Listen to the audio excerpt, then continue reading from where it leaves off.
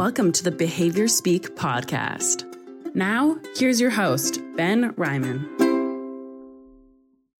Welcome to another episode of the Behavior Speak podcast. I'm your host, Ben Ryman. Today we have a different guest on. Quite often we bring on kind of ABA professionals and psychologists and sort of folks that are kind of professionals in the field. And I thought it would be really cool if we kind of moved away from sort of that area and started talking to some folks that either have been on the receiving end maybe of services, or just folks out there in the community that have sort of different perspectives, and so this is a great opportunity to kind of do that. A lot of folks out there will be familiar with my guest today, especially if you're on any kind of form of social media. My guest, Tiffany Hammond, runs a couple social media accounts under the name Fidgets and Fries, and I think a lot of folks will be familiar with that. Lots and lots of followers, pretty big fan base in sort of a bunch of different areas, which I won't try to sort of outline, and I think the conversation itself will give it away. And certainly just go check out Fidgets and Fries and maybe read a little bit, and you'll get a pretty good idea of kind of what we're going to be talking about. But what really kind of caught me in Tiffany's work, and welcome to the show, Tiffany. Thank you. Thanks for being here. What really kind of caught me, Tiffany, about what you've been doing is, generally speaking, I struggle with reading long posts and that sort of thing on social media. It hasn't always been my strength. I always prefer sort of the 3-line easy read text. That I think some of that has to do with sort of some of my deficits in attention and whatnot. But a couple months back, Tiffany wrote an essay that she posted on a couple of her feeds that really kind of spoke to me and really kind of said, I got to get her on the show. And a lot of folks will be familiar with something that's been happening a lot in sort of the ABA, applied behavior analysis kind of field. And it's this kind of idea of some folks call it ABA reform, and I think this is a group of folks that think ABA needs some improvement and there's some things that can be done. Other folks kind of fall in this camp of kind of the anti-ABA camp, where they believe ABA should be banned or essentially canceled, that there's nothing that can be kind of done positively to make it any better. And this kind of all comes out of kind of the history of ABA, which some folks will be familiar with in terms of, kind of in the 60s and 70s, there were, and even in the 80s, there was, I think, a lot more use of sort of, kind of punishment type procedures and different things like that were, fairly, I think negative in a lot of ways, and certainly didn't do a lot for sort of the image of the field of ABA. And even to this day, there are, places like that are still using sort of, contingent punishment as sort of their as sort of an intervention that's still unused. We're hearing a lot of things, places like the Judge Rotenberg Center, which has been in the news quite a bit lately for their program that uses contingent shock. There's references like the 70s article from Reckers and Lovaas that talks about trying to, essentially convert a young gay boy into a heterosexual. There's a lot about sort of the Lovaas model of ABA being maybe the central issue here, where really intense amount of hours of therapy and all these sorts of things that are out there that have really not been good for our field. And so there's a lot of folks out there, particularly folks that I think identify as autistic, and are self-advocates and are sort of feeling like, they haven't been, involved enough or in sort of these interventions, which are directed at them. It's been a lot of folks that, are sort of quote unquote neurotypical that have made kind of a lot of these decisions. And it's created a massive mostly online, it seems, but we've seen some live stuff as well. A massive sort of polarity of some really, what's the word I'm looking for? Vitriolic kind of argument, and a lot of fighting, and a lot of name calling, and a lot of really kind of hateful statements, and just a lot of people just not getting along and not agreeing, and it's led to I think a massive movement on not just autistic folk, but parents and whatnot, trying to kind of get this field out of the way and gone. And I think Tiffany has kind of fallen in the middle of that sometimes, because of a lot of the intersectionalities that she, in terms of how she identifies, which we'll get into soon enough. And I think it's definitely been, and so she wrote this wonderful essay that just spoke to me in so many ways. I think spoke to a lot of people about how it's not really about ABA or no ABA. That is sort of a surface level argument, and that there are actually kind of really deep seated kind of root systemic issues that have led to all these problems. And that's kind of some of the stuff we're going to get into today. I don't want to just I don't want to be the only speaker today, but I kind of wanted to give folks a little bit of an overview of kind of why I brought Tiffany on, and kind of some of the directions we might kind of go in today. And I will preface right away, this is not going to be a pro ABA or anti ABA conversation. This is a conversation just about Tiffany's sort of experiences working as an advocate, being a parent, being a Black woman, being an autistic woman, and kind of how, sort of she's had to navigate a lot of these systems, and just the wonderful work she's doing to speak out and really kind of speak her authentic truth, which has been really, really powerful. So Tiff, why don't you just maybe start by kind of telling us kind of a little just about yourself, kind of where you are, about your family, and kind of about the work you're doing. I'm Tiffany. I am the voice behind Fidgets and Fries. I am an autistic mother to 2 autistic boys, ages 13 and 15. I basically just tell stories to try to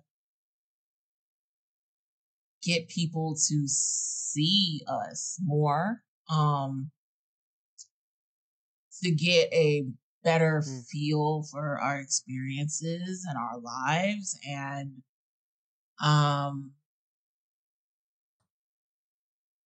challenge them to want to be better humans.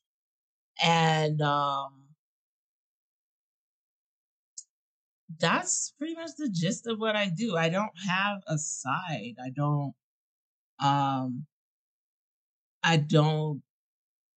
do symbology or, identifiers or like carry flags for one side. I'm not, autism mom. I'm not actually autistic. I don't want to be boxed in, to fit in. I tried that. And it doesn't work. So what I try to do is that I try to live as whole as possible while showing my community that they are also whole people, that they do not reside at one identity, that they are bigger than whatever side they've chosen to be that day. And I just take everything that I am and I put it all in a big old pile, and I just throw it at people. And I throw as much stuff as I can at someone until it's so heavy that they can't even stand, because it's like we don't live as fragmented parts of ourselves. And yet we are trying to advocate for one part of ourselves. And that's the major reason why advocacy within this community doesn't work. And so that's essentially what I'm trying to do is I want to challenge people to think more deeply about their circumstances and who they are as people, and help them to recognize that they have power in their voices. There's like an overwhelming number of people within my community feel as though they have no voice. And it's not just parents, it's other autistic people who feel like they're silenced, that they can't live as authentically as possible. And that's what's sad.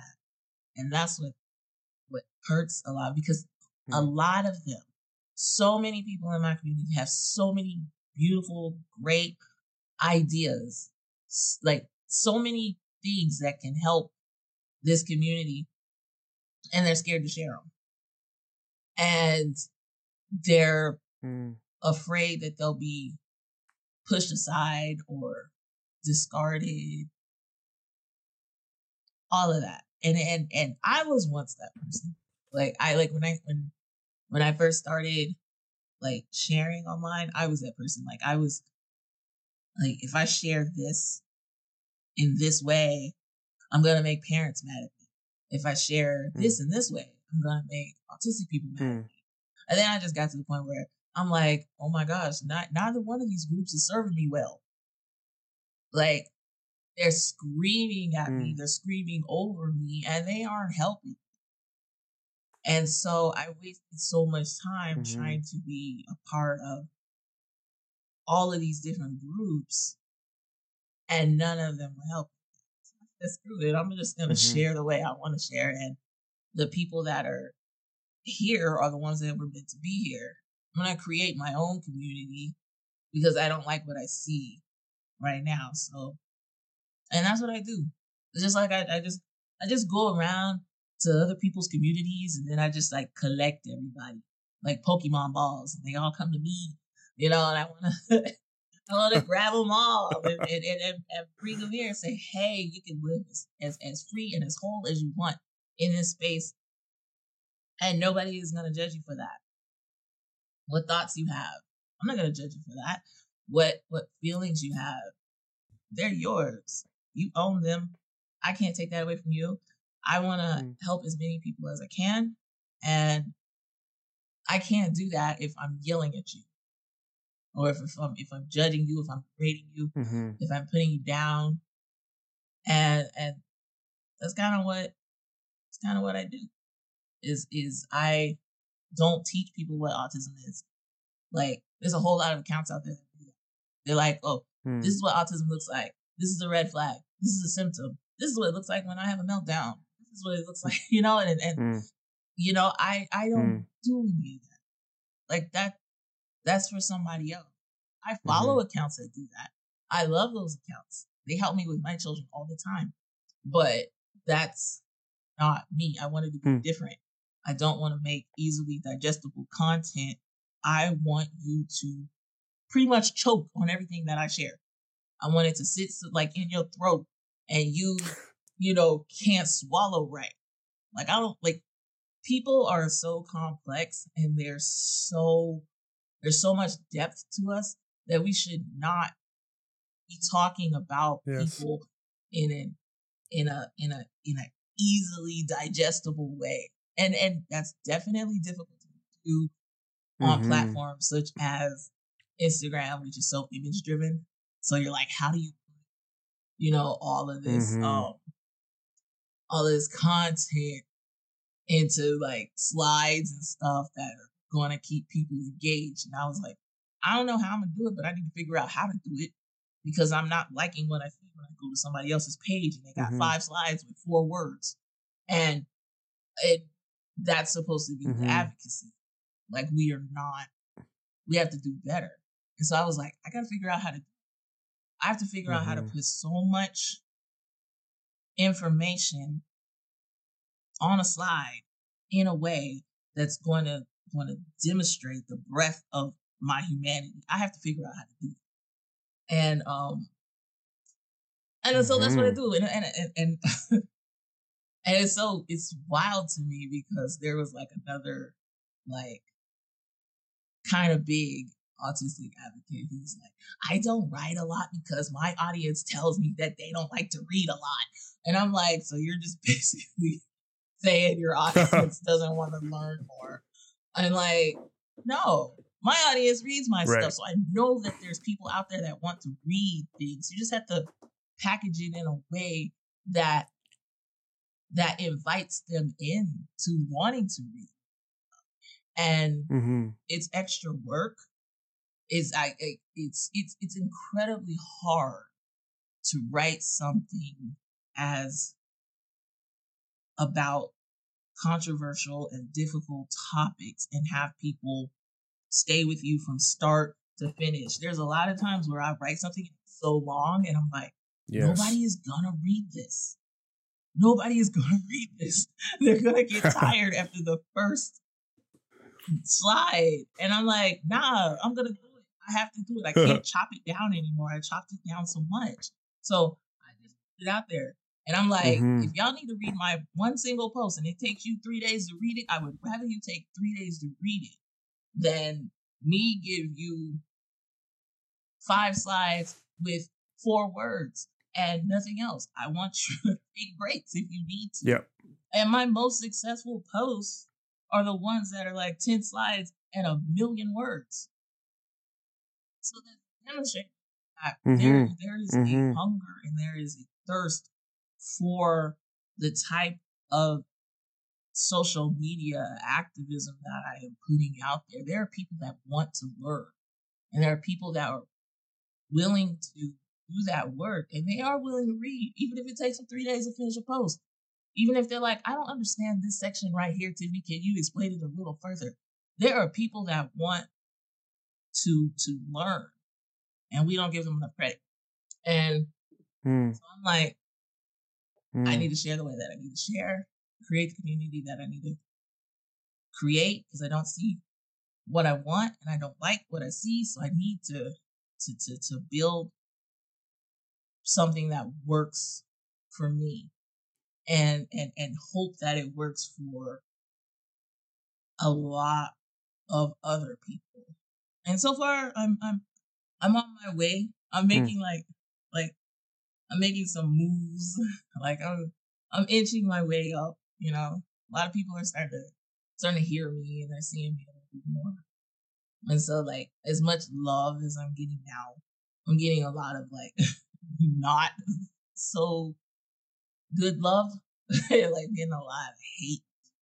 So I guess the good comes. But yeah, what can you do? I'm not gonna stop. Yeah. I think that's really awesome. I think there's a few things that you kind of touch on that I kind of want to dig into a bit, because I think with social media, you know, I've often heard sort of Facebook, you know, and I know you do a lot more on Instagram, and I think this statement is part of that, part of the reason why. But a lot of people have described Facebook as kind of a cesspool of in terms of interaction, because there is a lot of hate, there is a lot of vitriol, there is a lot of you know, really aggressive short statements, you know, one-liners, and like you say, you know, you really can't get that message out in just a couple lines, but you know, because there's no emotion, there's no feeling, there's no authenticity behind it. You know, it's just you know, throwing knives back and forth at each other exactly online. And yeah, and so what tends to happen with these sorts of groups is well, there's a couple things that I've noticed. One thing I've noticed in a couple of these groups, and it doesn't even have to be ABA, it can just be pro or anti anything really. But I tend to be more in these kind of ABA groups, so this is where I see it. Is it seems like it's a lot of people saying these things. It seems like there's hundreds of people that are, you know, for or against whatever. But when you kind of look closer and closer at some of these sorts of at these sorts of communities, it actually seems to me more like, and I could be wrong, and you can tell me, that it's actually just a few people that are really good at yelling and are really good at commenting over and over and over again and posting over and over and over again. And they make it seem like, they're speaking for a much larger audience, when in fact it's really just sort of this small group. Is that accurate? Are you looking for a way to recognize World Autism Month in a meaningful, actionable way? Foundations for Divergent Minds is a nonprofit organization rooted in the belief that all neurodivergent people should be able to thrive in the communities they live, work, and play. We are offering courses to professionals to provide a space to explore neurodiversity through a different lens while staying true to your field. Every course fee directly supports our programs tackling healthcare gaps for autistics of color, designing local community programs, and promoting safety for autistic people. We recognize that the fear of discomfort can be a big deterrent for many people, but that also discomfort is the place where growth comes from. So we created several courses aimed at offering this space to different fields of practice. One for teachers, educators, speech-language pathologists, occupational therapists, and counselors, and the other for behavior analysts. If you are unsure what steps to take to build a neurodiversity-aligned practice, these courses are a great resource and co-instructed by professionals in your field of practice. For the Behavior Analyst course, go to FDM, that's F as in Frank, D as in Donald, M as in Mary, .training/response. Everyone else can go to fdm.training/implement. And now, for a limited time, you can use the discount code BehaviorSpeaks, all caps, to receive a 10% discount. Hope to see you there. If you're planning on collecting continuing education credits for this episode, you'll need to enter the 3 secret words at www.cbiconsultants.com/shop. The first secret word is social. I want to say I do think that that's accurate in a lot of ways. I feel like a lot of times I think that we, including myself, we can get caught up being online so much that we almost think that the real world is like that. And so you feel like there's a lot of people on there like they're so angry and they don't understand why people are still using puzzle pieces or first person identifiers or still think ABA is good and yada yada. And they're like, and they should understand this and they should know this and this. And I'm like, the whole of the world does not live on social media. Yes. We live out here. So no, they're not seeing the bad in a puzzle piece or, why so many feel ABA is bad or why not to use a person first identifier. They're not seeing that. But when you're online, you're feeling like, yeah, everybody should know this. Everybody should know this. And it definitely feels as though, in my experience, that there are a lot more people on all sides that feel as I do. But there's so many people, the leaders of this community, and I use that loosely in like air quotes, but you can't see that. But the leaders of this community, they're small in number, but they are loud. Yes. They are loud.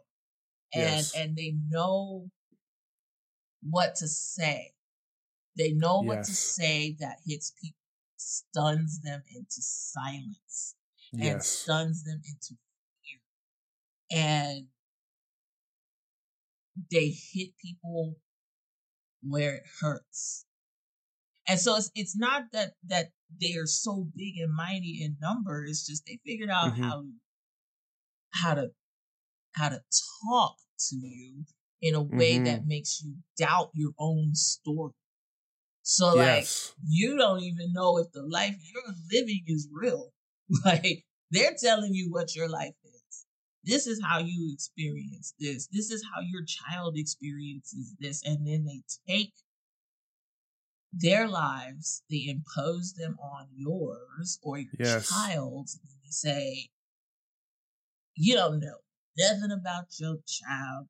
Right. I know more because I am autistic and you don't know nothing. And you'll feel some kind of way. Like as a parent, you feel that. Like I'm a parent. I Yeah. would feel that. I would feel like, wow, I definitely cannot know my child. I don't know what they're going through. I don't get it. But this person does. And then you are hitting people with so much anger and so Yes. much of your own pain, and they don't know what to do with it except for shut up. Like they clam up and they stop. And it's not just parents they silence. They silence other autistic people who do not feel as they do or as strongly as they do about certain things. And so they're loud. They're loud. They're really loud and they stomp and they yell and they scream and it's words. And you start to see this shift kind of happening where people are like, can you be more nuanced? Can you have more of a different perspective on things? Can you be more welcoming to the lives that differ from your own? And I'm starting to see that more. But then I'm also starting to see them pushing back harder, more aggressively, more name calling, more nothing. I don't even have a side like on ABA. I'm really like, y'all are arguing over the wrong stuff right now. Like I'm really not in that pro anti thing, but there's like things floating around that saying I'm an ABA apologist. I am pro ABA. I am, and then I'm sitting there like, wow, okay, you know. And I would say like probably like a year and a half ago, maybe that would have crushed me. Like I would probably would have like went corner and stuff, and now I'm like, oh, I'm getting to you. Like I'm getting to you now. And you're starting to see this shift and you're starting to see it happen right before your eyes. And you're not liking that people are challenging you. You're not liking that they're tagging me. You're not liking that they're quoting me. You're not liking that they're citing me. I'm doing something. And I just, honestly, I live with no cares right now. I'm just like, I'm gonna speak my truth. I'm gonna write my truth and I'm gonna put it out there. And if you don't like it, I can't care about that. Like I have to keep going and keep pushing. And like I say, and like I said recently, it's like, I don't care if I'm the only person on my side. Like literally, that's all I need. I don't care. I'll go up against all of y'all. Like I don't care right now. Like I want to help my children. I want to help myself. I want to help other people. And then I see advocacy that only helps one type of person. You know, I'm not going to stay because one, life is too short to not speak your mind. I got to. I have to. And I don't like what I see. I have to try and change that. And with however many years I have left on this earth, I need to try to leave my mark in any way that I can. And then hopefully I can inspire that one person that's actually going to go out there and change the mess out of this world. And that's what I do. I wanna hit back on that very, very, very aggressive and vocal number of people, and they do not outnumber the people that feel as I do. It just feels that way, and it feels that way. And I keep telling people, we don't live online, and we have to move our advocacy offline. And I wrote a series of posts about that, and you would think that I told them to chop their legs off. Like that's how they took it. And they're like, I can't do anything else. I can't go offline. I can't. And I'm sitting here like, I'm not telling you to take to the streets, but you could organize refreshments for the people that actually do take to the streets on your behalf.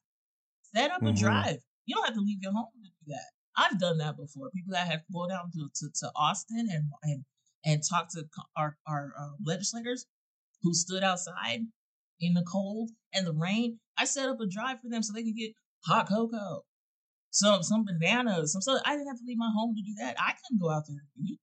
Nice. So like you got to find your lane, you that the things that you're good at, and use those to the best of your ability. But we do not live online. All of this, the youth that like I know that our legislators got Twitter accounts now, but they are not doing laws and stuff on Twitter. Right. Like we live in the real world, and we need to have real world activism. And social media is a beautiful thing, and it's great, but it has to be used as an extension of real world activism. It shouldn't take the place of it. It shouldn't replace it. And we get into that space sometimes, and we're just like, we feel like our offline mirrors our online, and it doesn't. And so you see a lot of things, and you're just like, man, you're thinking online life is just like being offline, and it's not. And I try to inform my audience of that, and hope that inspires them to want to teach other people that, because it's wild. Because I can come on here, get hurt by about 10 messages that somebody sends me that from a stranger, and then I just log off. I cut you off. I don't see you no more. You're not impacting my life. But a lawmaker who just voted for something that does impact my life, I can't turn that off. I can't hide from that. That's impacting me right now and hurting me right now and in the immediate. So we have to move more towards offline activism, and we have to figure out, as advocates, we have to figure out the best way to inform our audiences of doing that. And we also, which is something that I see that a lot of autistic advocates have in this mindset that everything can be done with just us. Like, we don't need the input of a neurotypical. We don't need the parents giving their 2 cents. We don't need the professionals giving that. And when we do, we do. And we need a whole community effort, whole people working on behalf of specific people. And that's how we get things done. And that's how we get things passed. And ABA did not become the juggernaut that it did because it was only autism parents pushing it. It was everybody working on it. Everybody. Their grassroots game was strong. So it's like, if you want to go against that machine, you are going to need more bodies. You are going to need more people, and you're going to need them outside of this community. Yes. And that's something that a lot of people's not understanding or getting. But yeah. Yeah, I mean, I think you're right, because it totally makes sense, and certainly online, I think these voices are well, some of the voices are anyway are pushing away, are pushing away all the other voices, and it's sort of this it's a phrase my wife likes to use a lot, keyboard courage. That folks, it's a lot easier to sort of say these statements, from behind a computer without showing your face. I mean, without and you can come back to it. You can stop the conversation at any moment and respond again 3 days later, when you've taken a breath or whatnot. It's not a real conversation like we're having right now. Right. And so, yeah, I think you're bang on. And I haven't seen, a lot of live in-person, autistic advocacy. Uh, uh, and I think certainly the pandemic has played, a big role in boosting the online sort of, presence of a lot of folks, because they just haven't been able to get out at all, period. But Right. is there a lot of live stuff that's happening? I mean, beyond sort of like the stuff that you said about sort of the grassroots movement that got ABA, into the mainstream and got funding and insurance and all those sorts of things on board. I no. I think I think that particular issue with visibility and representation Mm-hmm. in a live way or format. I think that's it's like part a lot of people aren't asking us, um aren't reaching out to us. They're not amplifying our voices in the way that we deserve to be amplified. Mm-hmm. And then I also think it's part a lot of these activists, autistic activists, they really ain't about doing this work. Honestly, if Mm-hmm. I'm gonna be honest about Yeah. it, they would rather be online yelling at you, screaming at you, and not like taking more nuanced approaches and not Yes. expanding their activism and not wanting to do more. Yes. So, like, there's so many that I've been in conversation with behind closed doors, and it's like it's a whole lot. I can't do that. I don't want to do that. I can't see Yes. myself being Yes. like that. This is just how I feel about this and this. And I'm like, but advocacy isn't about how you feel, it's about how somebody else feels. Then Yes. just be a self advocate. Don't be an Yes. advocate for all people. Be a self advocate for yourself. But don't take how you feel and then apply it to my life because you're not Mm-hmm. serving me. You're not serving me well at all. And so then there's a lot of that. It's that as well. Then it's also a lot of organizations, they don't look for us until April. So so it's like, like I can probably get, well, now this past year I've gotten a lot of like offers to go and like talk and speak and do like courses and stuff. But April, that stuff that it ramps up. Like I think I got like 50 emails right now about like, hey, can you go do this talk? Can you do this? Can you do that? But throughout the year, Right. like it's not a lot of opportunities for us to put our message out there, to speak to the masses, to do that. And that's why I just kind of decided that, I created the community I didn't want to see, and now I have to create the coverage that I want to see. If I want to see more of us out there, then I have to make that happen. Instead of like waiting for them to come around, it might take too long. So that's like my goal for this year is just to put my face wherever I feel like I need to put my face. And that's what I'm gonna do. That's like part of what I want to see happen is more autistic representation. And not just any old autistic representation. I'm talking about, more autistic people of color, more Black people, more indigenous people, more Asian people, more just more diverse bodies out there. Because right now, I could walk down the street and ask, like, what do you think autism is? And they're gonna give you a little white boy, or Yeah. or white man Yes. who's super good with math. You know, Right. they're not looking for, they're not seeing us. You know, society doesn't really know what to do with representations of disability that look like me or my Mm-hmm. sons.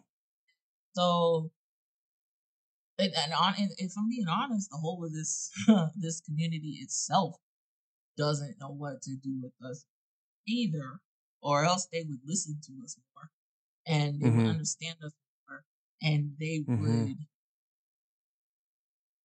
have more opportunities to amplify our stories and our experiences. And you know, I wouldn't be growing so much and getting on their nerves if they actually listened. Mm-hmm. You know, or like gave me an opportunity to share my story and hear me out. So it's just, yeah, it's Yeah. like it's so weird. Like I've always thought, and then they could go like a million different different ways, and then they're like Sure. all hitting my head, and I'm like, dang, what direction am I actually going here with this conversation?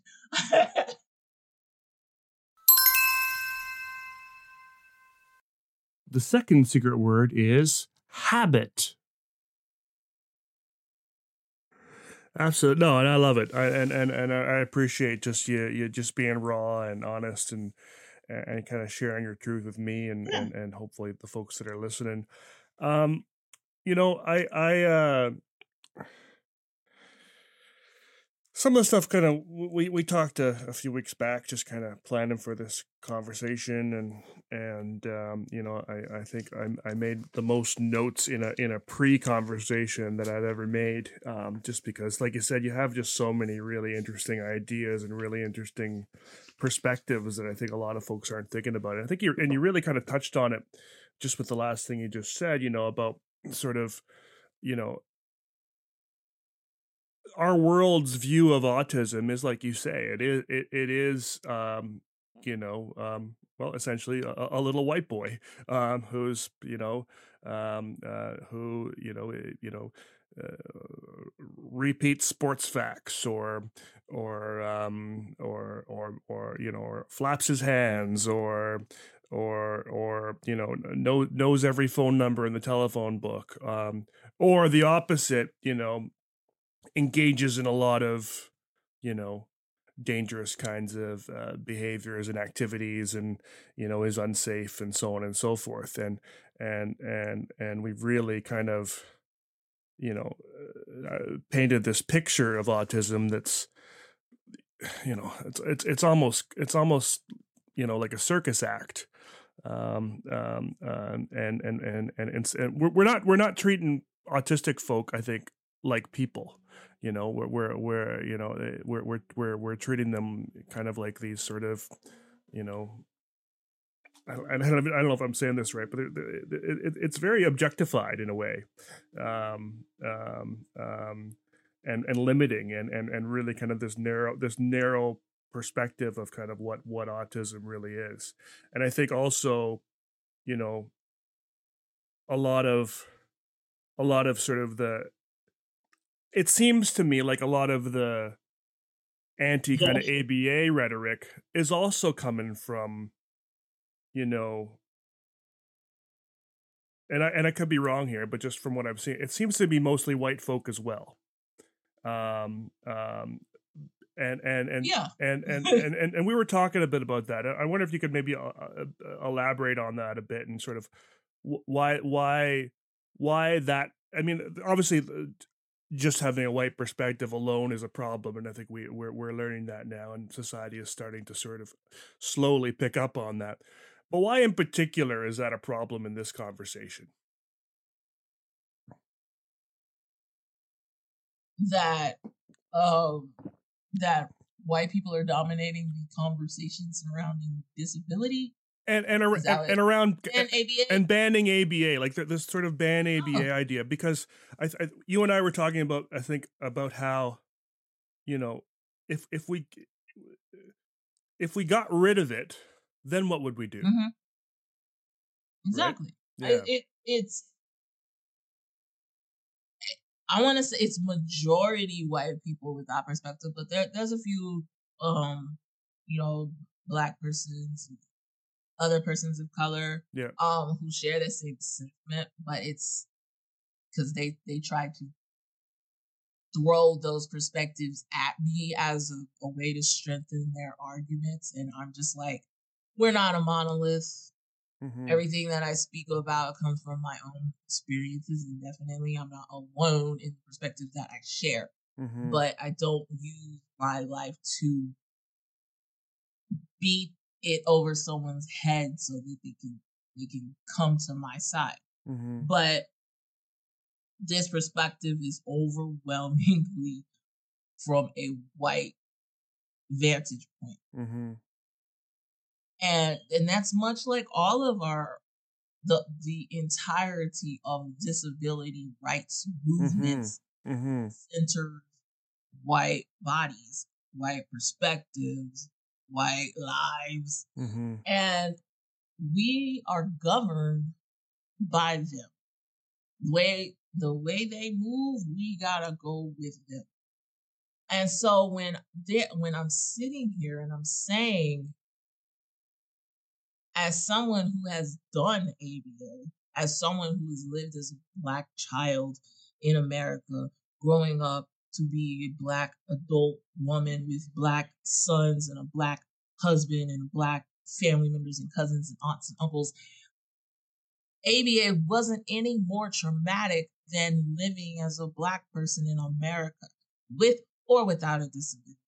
And we live in a compliant-based society, no system, no resource, no accommodation, no services, any of that. None of that is going to be completely harm-free because they still have to operate within violent, oppressive systems. That means that speech, that's your OT, that's this whole neuro-affirming therapy thing that's out that I don't fully understand. But I just know that my child still can't access that. They still have to operate under violent systems. So so we're focusing on getting rid of ABA, but we're not working on the systems that birthed ABA. Yes. Behaviorism is all around us. And so what I'm saying is, this is a measure that isn't helping me. This is a measure that's not helping my son. It's not helping my children. It's not helping others that are like us. Yes. Because we still have to navigate these violent, horrific systems. And how do you expect us to do it? And with this I wrote a post that said, who taught you to mask? And I did, and it was more rhetorical than anything, which I probably should have stated that. But, everybody was answering it. But the point I wanted to make was, who taught you to modify your behavior so that you can acclimate to a world that wasn't designed for you and your brain? Who taught you to do that? Was it your teachers? Was it your parents? Were you in therapy and then did it? No, it was the world itself that taught you that. It wasn't a specific therapy that taught you that. Your parents might have taught you, but they learned it themselves as well. When you go to work, and I sit there and I'm reading all these autistic adults who are working, and they're like, today I had to mask, and it's so exhausting. And I'm like, yes, it is. Masking is exhausting. It's harmful. It hurts. It sucks. And you did it. And you do it every single day. And you know why you do it? Because you need to survive. You need money to eat. You need insurance. You need a car. You need to get out of your house. You need to meet friends. You need to do, you are doing all of these things so that you can survive in this world. Right? Yep. And then, but what about my son who cannot learn that? Who doesn't modify his behavior as quickly as I can? Who learns that masking helps. Masking is a survival method for him. How does he learn that? And you want to remove one of the only things that is going to teach him how to survive in this violent world with these oppressive systems. And you leave us and you give us nothing in return. You give us nothing for taking. So you want to remove it, but you don't want to give us something back. But even if you removed it, what would you replace it with? Would it be on the same scale as accessible as ABA is right now? And to be honest with you, it's not. ABA is not as accessible as many autistic advocates would like you to believe. But less, like everybody's in it. Insurances like to pay for it. No, they don't. Insurance do not like to pay for nothing. If they like to pay for ABA, they wouldn't have been mandated to cover it. And even then, there was loopholes within the mandates because a lot of insurance companies still weren't covering it. And they're not covering a full 40.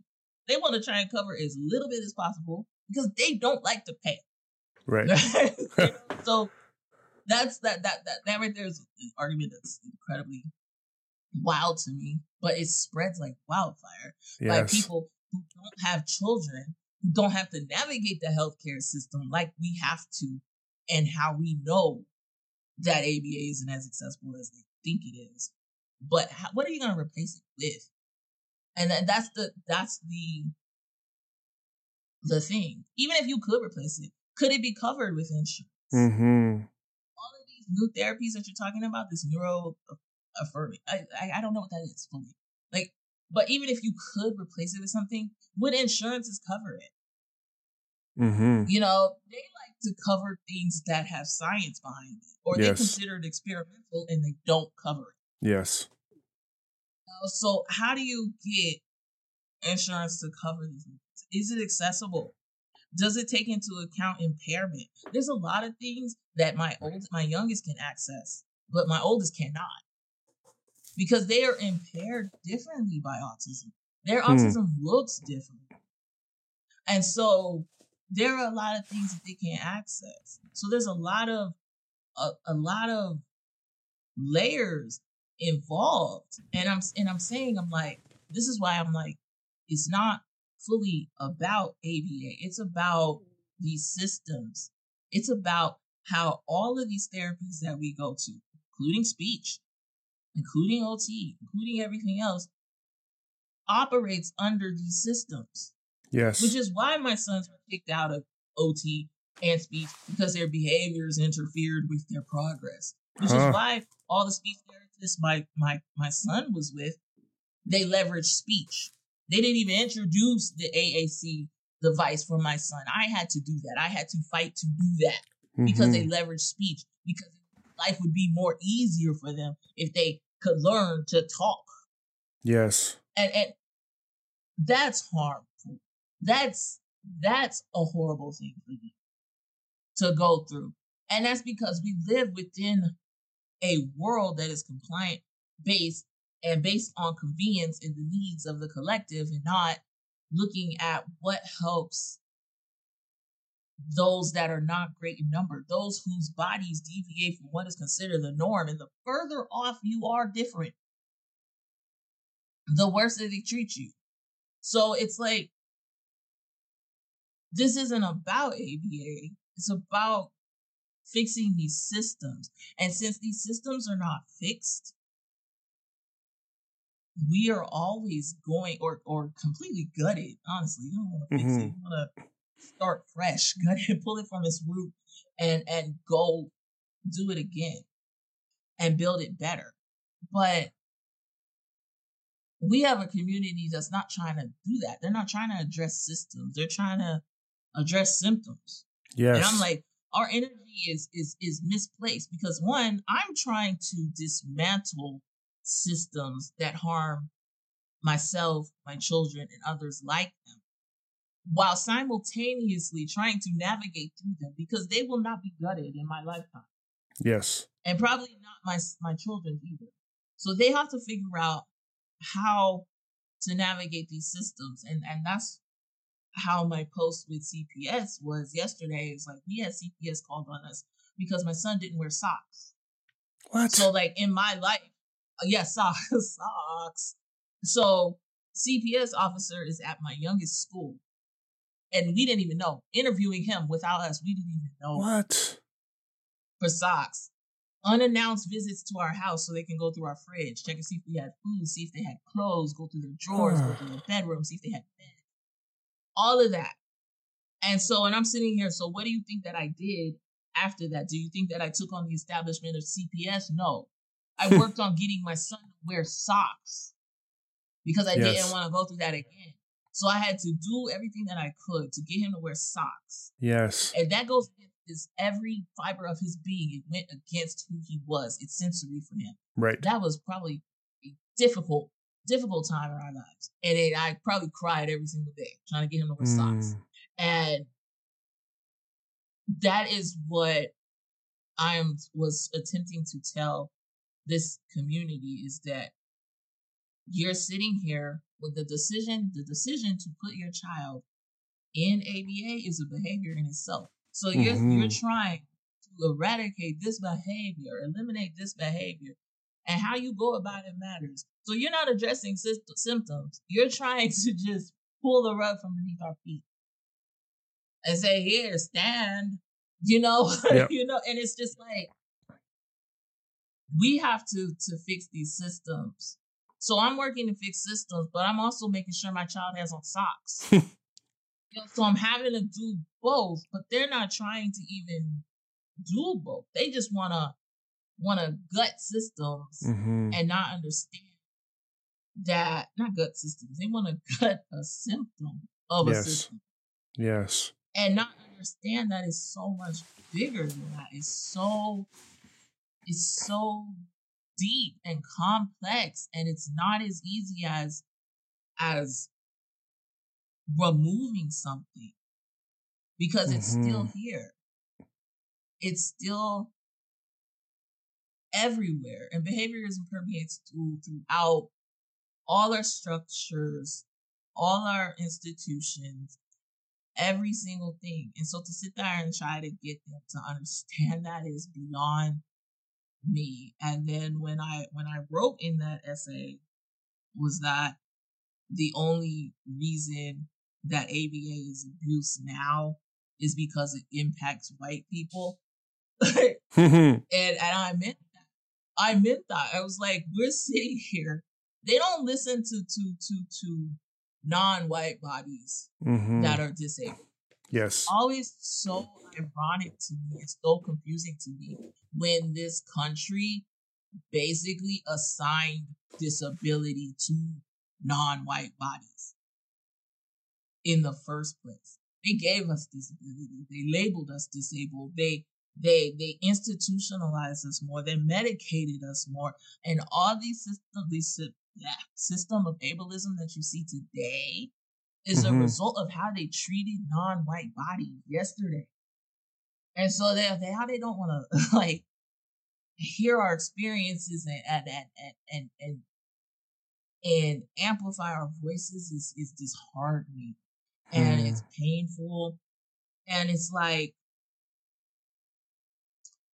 we have been living compliant-based lives from the moment we set foot in America.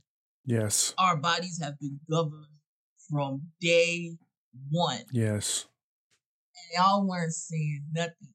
Still weren't. We're being killed in the street by law enforcement, and there's still not enough care about that.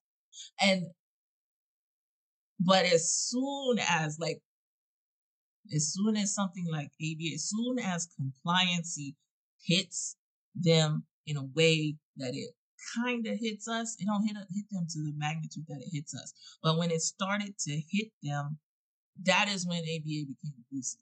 Not when we were telling them, hey, we're dying under the thumb of white supremacy here. Like all of us, like the foot is on our necks. It's hurting. No, that didn't wake them up. They didn't hear that, but they hear it now. Now it's abusive. Everything, this is abusive.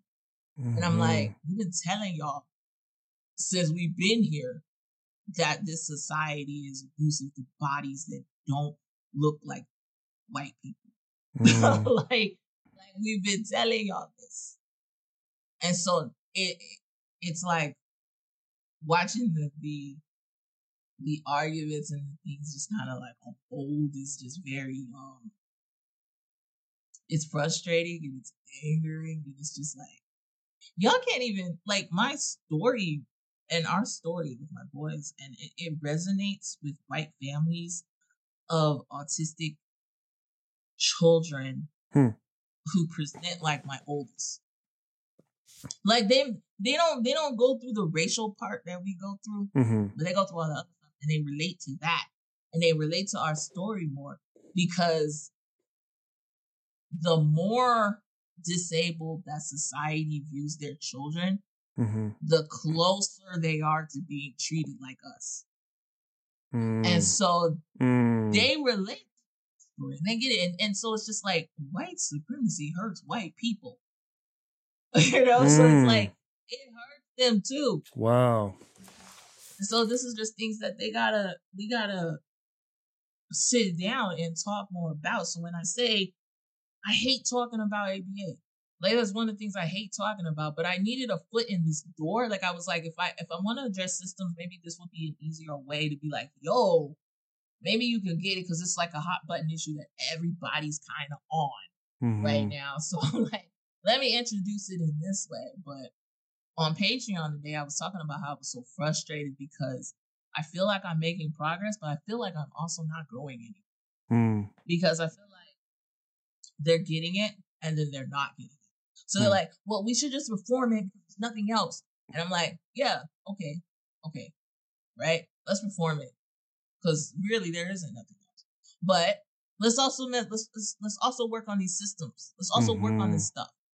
Let's also fix that. Because both of my children have had guns pulled on them by law enforcement, and so I'm also working with trying to fix mindsets within police departments so that doesn't happen again. You know, so let's do that. So when I shared about that, I'm like, not too many of y'all are concerning yourselves with helping me to change the cop. What y'all want to do is y'all want to keep me from helping my son not have a gun pulled on him. I have to modify his behavior and I have to figure out how to do that. But you're condemning me for you are attacking me for trying to save my son's life, but you aren't helping me try to change the cop as well. Help me there. You know, and so that's what a lot of it is coming down to. It's like, I'm like, advocacy work is not easy work. It's not slight work. It's not one issue work. It's a multitude of things. You got to fight on all fronts, multiple fronts. They want to take one thing and ride that pony into the ground. And I'm like, no, we have to work on this and also work on that and work on that and work on that and work on that all at the same time. Because we live as whole individuals with complex lives, complex intersections, and all of those things need to be addressed. And so it's like a lot of misunderstandings. It's a lot of centering themselves. It's a lot of like I can sit there and I can talk about, you know, all this police violence that occurs to non-white bodies, in particular Black bodies. But then someone, you know, will write about all the harm that comes to disabled people at the hands of law enforcement and stuff. Like, are you trying to co-opt our experience here? Break that down further. What's the percentage of disabled bodies that are not white that are being harmed? It's majority Black bodies, followed closely, secondly, by indigenous bodies. What are we doing? Like, so it's like, don't do that.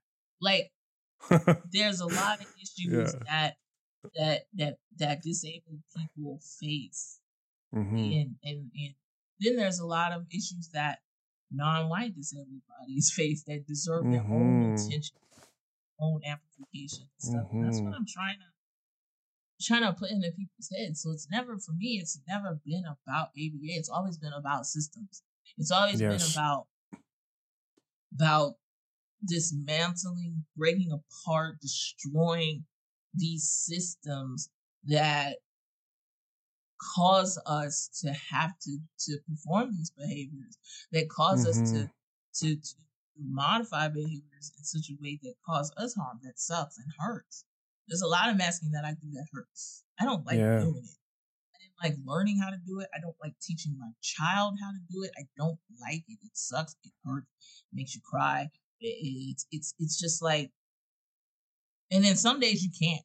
Some days I can't. Some days I've had meltdowns in little stores, and you're so freaking scared because you don't know what's gonna happen.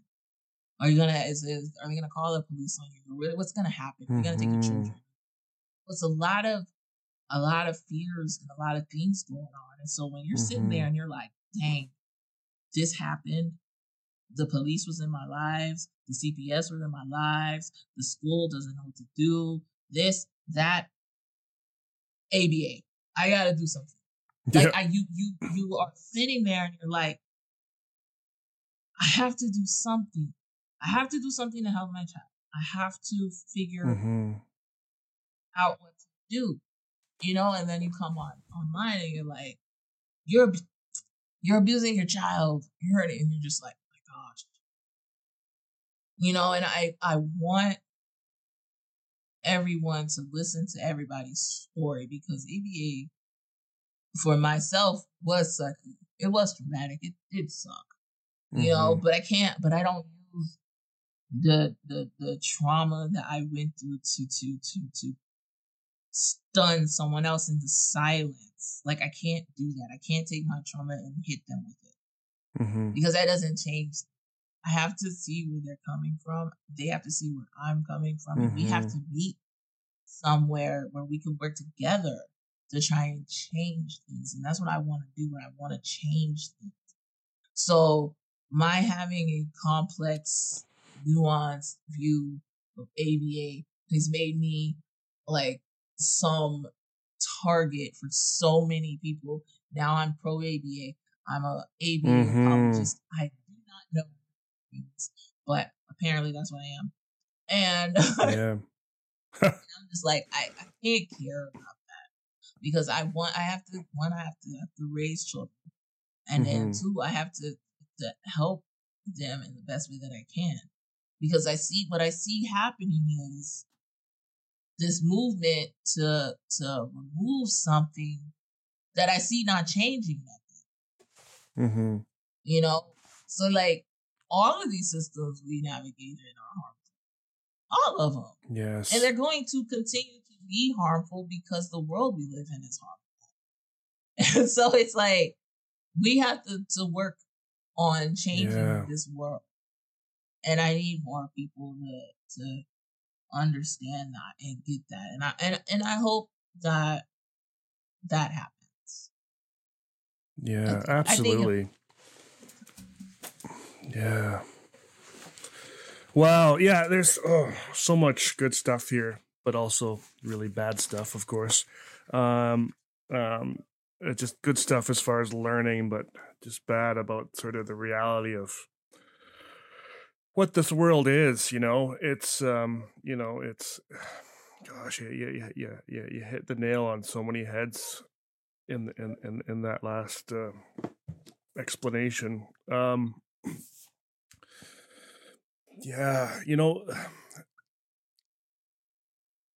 It's so tricky for folks. I mean, I think they really need to. You really need to understand all these moving parts to really be able to have opinions on these things.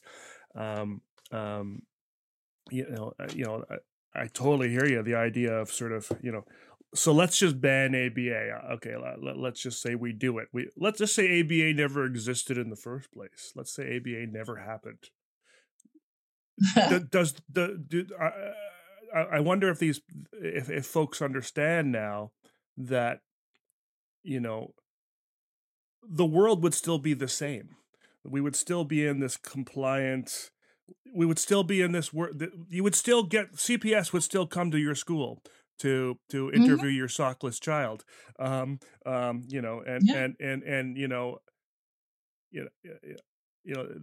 invented sandals for a reason, so folks could walk around without socks on. I mean, Right. It's ridiculous that it's ridiculous to think that that you would have to go through that, and yet Right. this is what families and people, and particularly people of color, particularly Black families, are going through on a daily basis. It's got nothing to do with wouldn't even matter if your kids were autistic or not. You have a Black kid with no socks, and a white parent and a white teacher and a white parent sees that and calls CPS. CPS will come a running, because that's how our systems work, and that's what our systems are based on. And right. And no, and the only thing that in this moment is going to help your child with those socks on is, essentially forcing him to wear socks, pushing him through that sensory pain, that sensory discomfort, traumatizing him essentially, and making him wear these socks, because the alternative is him being removed from your family, and so probably the best way to make him wear those socks is ABA. And so from one perspective, that's abuse. You're forcing this kid to wear socks with ABA, but from another perspective, you're saving this kid from being removed from his family with ABA. And from the real perspective, we have a system that allows a kid to be removed from his family because he doesn't wear socks. Exactly. And particularly Black children. And I know the socks is sort of a loose example. There's probably not thousands and thousands of Black children being removed from their families for not wearing socks, but there could be, and that's the sort of ridiculousness and also systemic problem that we have, of this systemic racism. And I think this really goes back to kind of why I brought you on in the first place, and that essay you wrote, and that the idea that ABA is just a leaf. ABA is not the root of the problem. The root is all of these systemic issues, that go back hundreds of years. They go back to the very beginnings of sort of the European world, pre-colonization, pre-America, where some idiot white guy decided that someone's skin color made them inferior, and they were in fact somehow a closer relative to a monkey or an ape or something. And this was pre-internet, pre-everything, and a couple people in that room believed that conversation, and slowly that story got passed and passed and passed, and the next thing you know, we've got this world of Black and white, and hate, and it's such an old system, and it goes well beyond autism and well beyond ABA and all that sort of stuff. It's huge, but nobody wants to work on that stuff. It's a lot easier just to work on the leaf. It's a lot easier just to pull one leaf off the tree, than it is. It's incredibly easy. Yeah. It's easy. It's easier. I want to say it's easier. It's incredibly difficult to remove ABA. Period. I mean, I like how you said, like, let's just say, ABA it never existed, but it would just be something else. Something else would take its place, because this is the society that we live in. You remove something, and then something similar will pop into place. But so even if you had a least harmful ABA or whatever, is it truly harmless? Because we're still living in these systems, and you're still having to teach your children or adults, whoever's doing ABA, to acclimate to a world that is driven by compliance.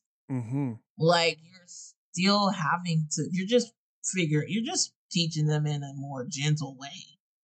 But they're still having to learn that. They're still having to I like to think that I was being super gentle and careful and patient and kind with my son, teaching him to wear socks. Yeah. But that was still me forcing him to wear socks. That was still me getting him to do something that wasn't right for him, that didn't feel good for him. So that's essentially, like, it's so difficult and so complex, and for a lot of people, it's really the only thing that they have. It's they don't have much else that they can use or utilize and go to. Like, my least favorite thing that I hear from other people are like, well, you could do speech, you could do OT, and I'm like, through what? Like, my insurance only covers 30 visits per year, and that's like a combination. So if I did both speech and OT, that's like 15 visits, each, and then that's only like 30-minute visits. And then he's still going to a therapist where 9 times out of 10 they were like trying to teach him how to talk instead of like teaching him how to navigate his AAC device, or he was being discharged from OT because he wasn't making any progress, which is why he was in OT in the first place. So it's like a lot of schools will kick out children, or they don't know what to do with them, and so it's a lot of things. It's a lot of parts and a lot of things that people have to understand before they like, let me just gut it all, get rid of it, or any of that. And then the irony of it all is, like, when the people assumed that because of my perspectives that they felt like my children were in ABA, but they assumed that they were.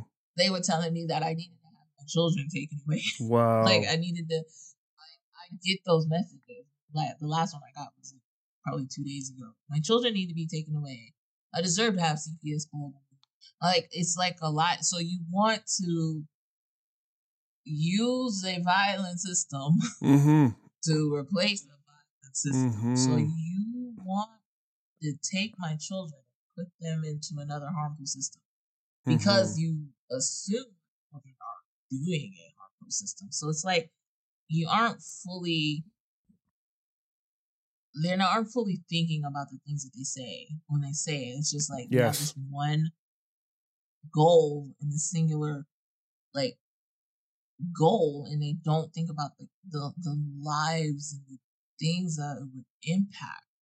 And then they all claim I just the children. You're not saving my children. Like, they're good. I'm taking care of them. I'm saving them. I'm good. And it's just like a lot of misguided advocacy in this area. A lot of things need to change. A lot of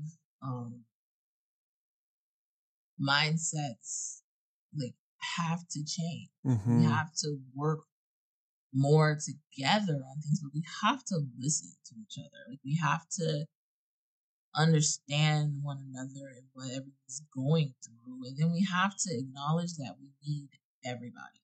Like, we need everybody, and it's like it's hard to have this unit or this community working together when there's so many different factions going on. It's like a group within a group. It's like you got parents, you got people, you got professionals, you got therapists, or therapist is professional. I don't know. They all got different like groups of people like trying to just talk over each other, and it's just like I don't know if I ever met another community that's just that is fractured as this one. I mean, I'm not a part of any other specific like disability communities. Like my mom has MS, so I do a lot of like stuff with that community to like help her and everything. That they are not as fractured here. No. Like I have a friend whose child has Down syndrome, and I don't recall it being this broken. Like it's just like a lot of infighting, and we can't get anywhere. It's just like a lot of fighting, a lot of back and forth, and a lot of times they try to bring me into that. So like if you call me as many things as you want me, you're trying to drag me into that, but I'm gonna past all of that. I'm still gonna run my mouth, but I'm just like, I'm still run my mouth. I'm just not gonna address you. Like, so I have goals. I have things that I want to like accomplish, and I would hope that that I can inspire other people to want to reach out and help other people, and and not be so mean about it. Like you can voice anger. Like I'm angry all the time at our circumstances and how we're treated and all of that. I just try to channel it a different way that's more productive. And then I hope that others can find a way to channel theirs in a way that works best for not only them but for like everybody else. And that's like one of the main things is just to get advocates, be they parent or autistic or professional, to know that advocacy involves you concerning yourself with other people. It's not you. It's you. The main thing you're doing is listening. Like you have to listen to the needs and the worries and concerns of the people you want to serve. Listen to what they want, and then you help them obtain what they need. And so that's a lot of what's missing. A lot of it's like, this is what I went through. This is my life, and this is what I'm going to fight. Like it's a lot of you, me. Like it's like, but that's not what this group needs from you. This group needs you to listen, and then they need you to help them obtain the things that they need specifically. And so that is what advocacy is. Like, there's a lot of things that I do for myself because I'm also a self-advocate. There's a lot of things that I'm like, okay, I need to fight this for myself, but I don't push those things out. I don't share those things because that's like, I don't want to be using my life to like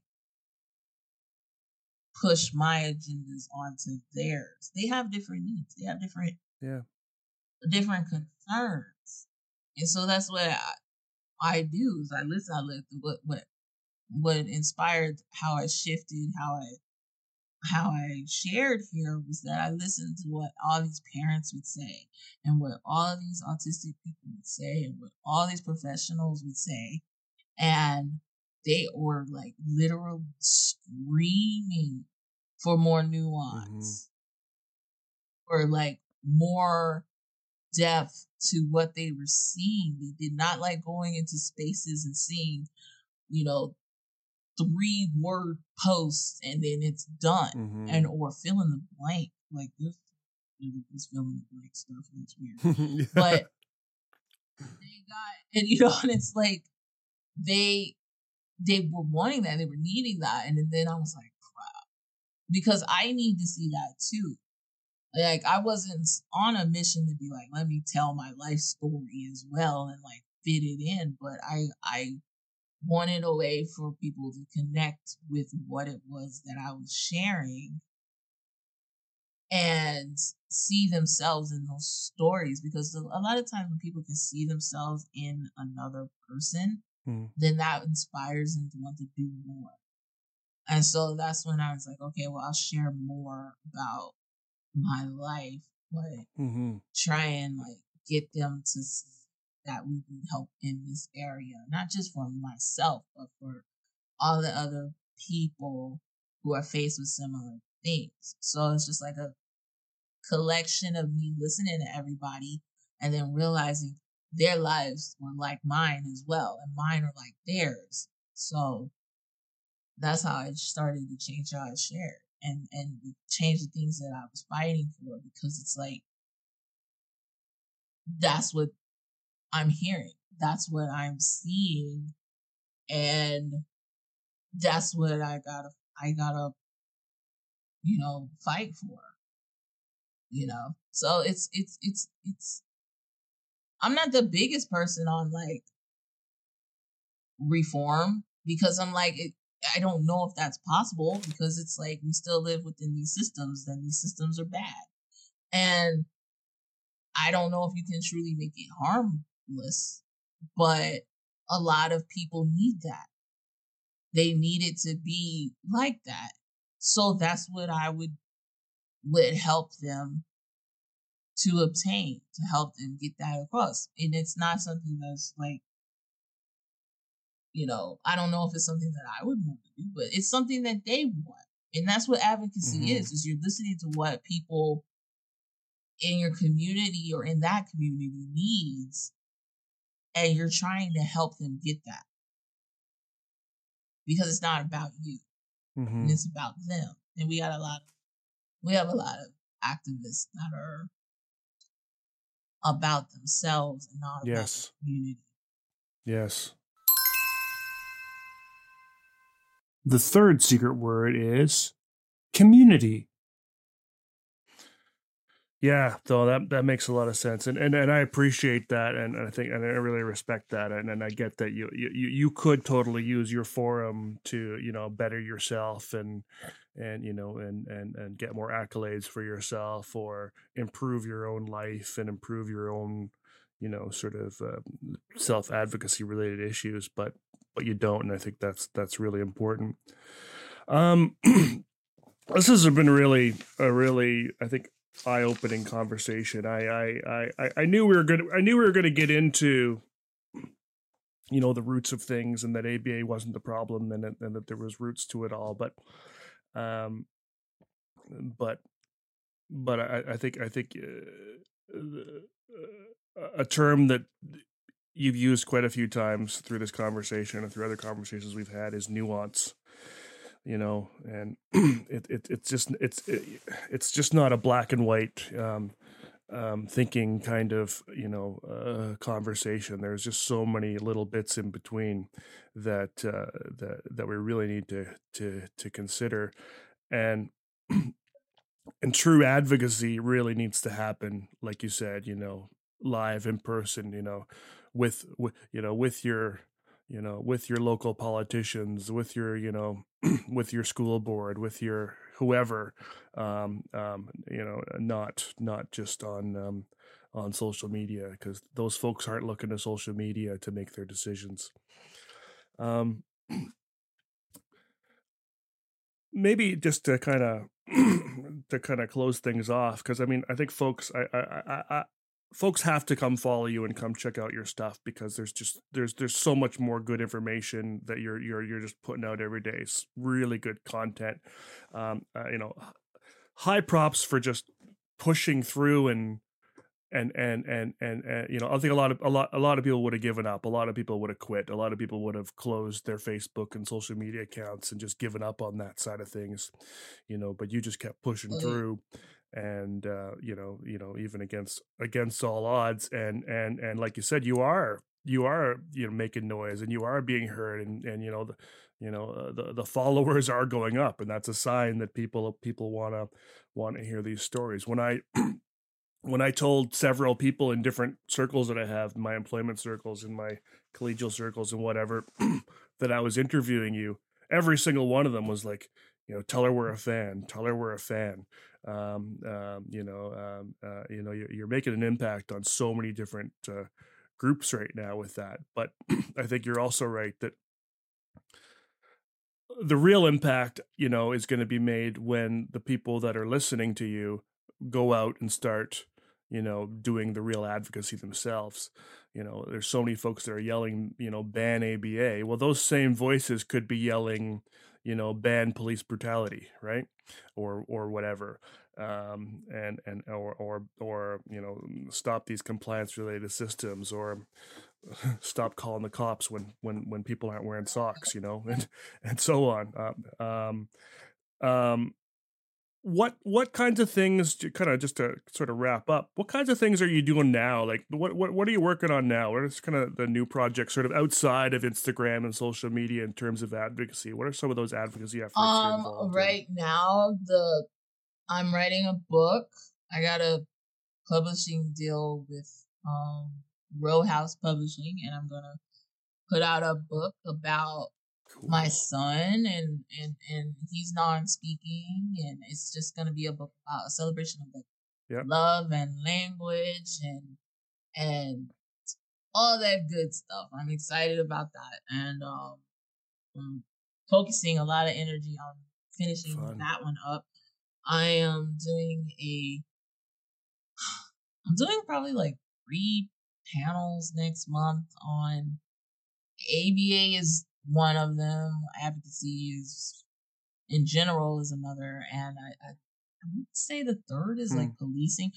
I'm also working on doing a few more courses this year. Like I did a couple of courses last year for a few organizations to show to their local police departments. So I'm shooting to do more of those this year. I am looking to work with a few determined mothers here in Texas to try to introduce a few laws to help us out here in Texas. I guess getting even more active on my Patreon, where I'm able to share a lot more in-depth things with a lot of people who are super engaged and wanting to do the work. So I'm super excited about doing that. But yeah, those are the things I got going on right now. There's probably more, but my brain. Yeah, absolutely. Yeah. You got a lot in your head. You don't need to be able to pull everything out in the moment. No, I appreciate that. Oh, that's really cool. I really look forward to the book coming out. I'll definitely be a buyer. Any idea when you think that might be coming out? I mean, you're still writing it, I guess. So I'm still writing it. The goal, my publisher's goal, is to probably next September. But if I can finish it earlier, probably. That's amazing. That's amazing. Wonderful. Well, Tiffany, as we went through at the beginning, trying to figure out what to call you. Thanks so much for coming on and talking to me. I mean, selfishly, I am one of those people that doesn't like to read a lot, so I appreciate you having a conversation with me. And I think there's going to be other folks out there that will appreciate the vocal version versus the text version every now and then too, and we'll get to those folks. Just thanks so much for coming on the podcast. It's been just a real pleasure, a real humbling honor. Thank you so much for having me. This is great.